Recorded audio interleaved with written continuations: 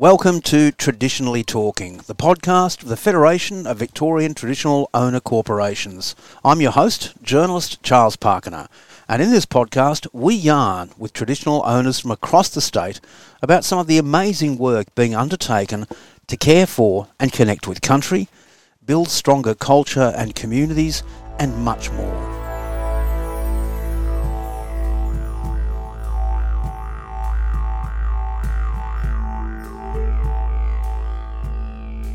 The Federation of Victorian Traditional Owner Corporations acknowledges all traditional owners across the land now known as Victoria.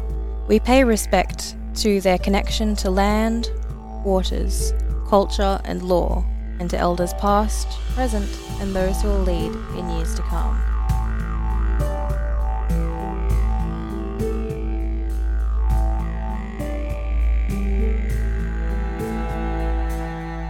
Joining me today on the podcast is Yuin man Daniel Miller, the Chief Executive Officer of the Gunaikurnai Land and Waters Aboriginal Council, GLAWAC.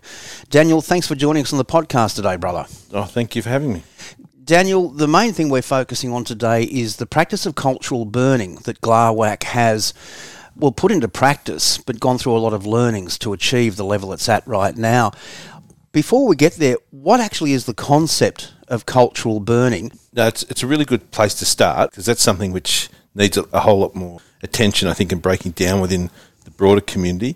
Often in large events, we hear that cultural burning becoming a bit of a catch cry in the media, and it worries me and it worries traditional owners certainly in this area, because it's sort of about managing expectations of what we're actually talking about here, because we don't want to see an idea of cultural burning being a saviour of towns and saviour of anything like that, because that sets an unrealistic expectation on a traditional owner group. So for us here at GLAWAC, we're looking at fire as an integral part of managing country in a more healthy manner. And done right, it will impact how these large events occur, I think, and how people can be involved in managing country. So what we're doing here in a practical sense, so we're dealing with a few issues. We're dealing with disengagement of culture from community. So there's a sort of an element of relearning and re-establishing what this sort of activity means. And there's also an element of integrating with what's happening at the moment. So we've taken a really strong partnership approach with the state and others. When you say events, it's really you're talking about catastrophic events, bushfires, major bushfires as were experienced here a couple of years ago. Yeah, large events like that. So in Gippsland here, they sort of seem to happen every few years in a fire. In fire, we've had it was 03, 06 or 07, I think it was, and then a couple more since. So it sort of is, maybe every 5 years we seem to get a big one. And when you were saying the unfair expectations or almost the absurd expectations of the general community, is there an expectation out there that, well, if we let mob manage the country as they should, then we're never going to have these catastrophic events again? Does that exist? I think that exists, and that's what we need to break down a little bit, because it's the priority for the traditional owner groups in putting fire back in the country is about healthy country, not so much managing fuel and mitigating the risk to life and property, which obviously is important, and we prioritise as well. But I can't have that level of pressure put on a traditional owner group when it's not their responsibility. So what actually is cultural burning in a nutshell? So for me, I think cultural burning is when someone or a family or a group who have cultural authority determine that they want to put fire into country in a way that suits them and suits that bit of country. So that's cultural fire. So we see there's a whole stack of levels here. So we see there's sort of the state's business as usual. They have some legislative responsibilities around managing it and reducing fuel or whatever. We have some partnership stuff where we're working with the state to get more of our traditional owner group involved in fire and actively participating and actively delivering it. And then we take it to another level, the cultural fire, when it's the right time and the right place and determined as a cultural activity. So just because GLAWAC are doing it doesn't mean it's a cultural activity.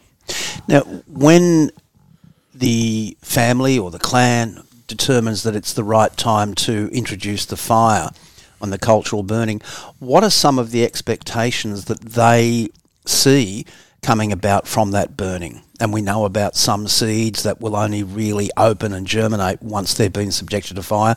What are some of the other factors? you're right. It's about managing all those elements of country which we all know fit together nicely in a natural system. So whether it be to promote some flowering or some seeding, or to allow movement through an area, or for the visual and mental health aspects of people working on country, with country. And you were mentioning before that, or you intimated before, that there were some challenges in relearning, in resurrecting this practice in this area. What were some of those key challenges, and how did you and the mob overcome them? So we haven't overcome, we're overcoming, I suppose. It's a bit of a journey. Work in progress, Work in progress, yeah. I think largely it's sort of confidence and knowing how to step into this space a bit, because it is a highly regulated area of managing country, and it should be, because the consequences can be catastrophic, as we know. So I think it's sort of about being organised and building some confidence in the ability to actually do it. So for GLAWAC, our role here is to sort of facilitate that. So with a bit of structure and a bit of safety element and some support with some small vehicles and machinery kind of things, we can allow the activity to happen in a safe way that hopefully doesn't sort of have any unfortunate consequences for anyone. And the last thing we want is a traditional owner group to try and activate their culture and practice their culture, and then for it to something to happen which they didn't intend. So has there been a relationship set up with the state government for these particular practices, and the FRV, Fire Rescue Victoria, and the CFA?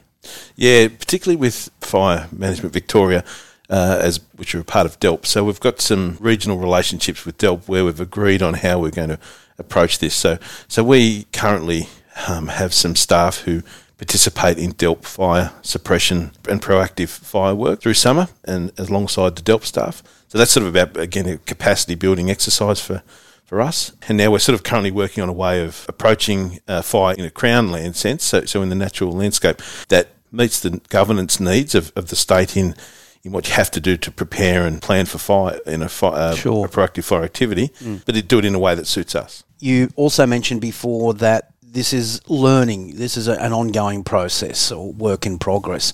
When did it actually start as a practice within GLAWAC, and what were the driving factors? So I think it started with, as I mentioned, some of our staff participating in the state-managed fire activity, and that happened every year for quite a few years, and it still happens now. Our staff can choose to do that. As we built GLAWAC up into a more active manager of country, then we naturally get more involved in more elements of country, and fire is definitely one of them. And so we see fire as its own discipline and its own area of technical interest and knowledge. But it's as I keep coming back to, it's absolutely a part of managing healthy country, which is our sort of primary focus. A healthy country. Healthy country, or healing country, is only one component, though, of I know what GLAWAC is doing in its overall land management practices. There's also connecting to country, which is an important aspect.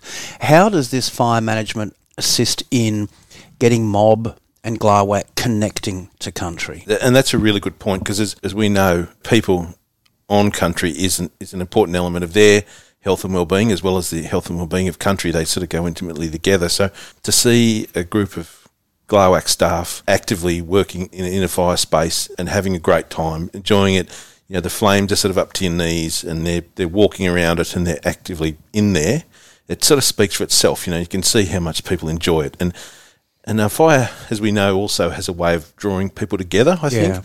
When we sit around a fire, we often light a smaller fire, so we sort of sit together, because a bigger fire has tendency to push us apart. A little fire brings us together, and I think that sort of stuff rings true with this activity as well. It brings people together. People are interested. They like to see how it improves country. They like to see their regrowth, and it feels good, I think. You've got about 70 plus staff members in GLAWAC, substantial by any measure. How many of those people do you have devoted to fire practice? There's several positions in GLAWAC that have some dedicated time to fire, but my vision is to have more staff involved in it in a more or less way, depending on their ability and their interest. So on a day where we're having a fire activity, if I had almost all of our staff there, as practicable, then that'd be a good outcome. Men and it's important we have a mix of men and women. It's important we're trying to get more community who perhaps aren't staff members but are part of the Gunaikurnai community to come along as well, and we can pay them for their time and that sort of stuff. So I guess my answer is everyone, if I can. What are some of the key challenges you've faced, though, in relearning, cultural challenges? So there's sort of challenges from a cultural sense and also from a conventional sense. So the cultural challenges are around the confidence and the authority for a country. So how and who are going to lead an activity. Yeah. And at the moment, it's often Glawak in a practical sense sort of doing it. And my hope is that more community will come to us at some point and say, I'm interested in injecting fire into country at this place, at this time, for this reason. Can you help us? And the answer will be, yes, as best we can. The conventional stuff is there's a lot of really good people working for the state who are really interested in supporting this. And it's sort of just about helping the two mesh together in a way that allows it without conflict of the two processes, I suppose. How far along the planned learning curve do you think Glawak's currently at? There's a statewide cultural fire strategy. Mm-hmm. We've got our own fire strategy. We've got a fire plan that we actively use with the state each season, each year. We contribute to their fire planning process, and there is community members that are interested in it, and staff, of course. So I'd like to see more smoke in the air more often, but that's sort of coming. I think I think that will come. And how many burns would you do in a year? We participate in quite a few with the state agency, so we might participate in 10 or 20 to take more of a lead on it. It'll be a smaller number at this stage. It might only be a handful. Sure. But one of the things that Glawak we're really conscious of is pacing. We don't want to go too far too fast because it is quite intimidating to take on too much. And as I said earlier, the consequences of this work can be catastrophic, so we do need to sort of take those manageable steps.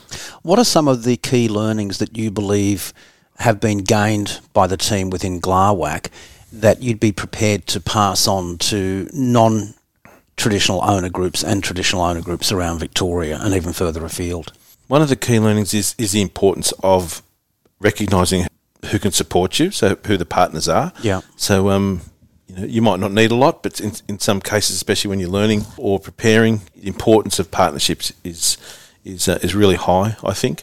And understanding what you're doing and why. So part of the experience of working at Glawak, I hope, for all the younger staff in particular, is about reading country. So when they're out there, they can start to read and understand what they're seeing a bit more, which becomes a really important element of knowing when and how to put fire into country. Daniel Miller, CEO of Glawak, thanks so much for joining us on the podcast today. Great, thank you.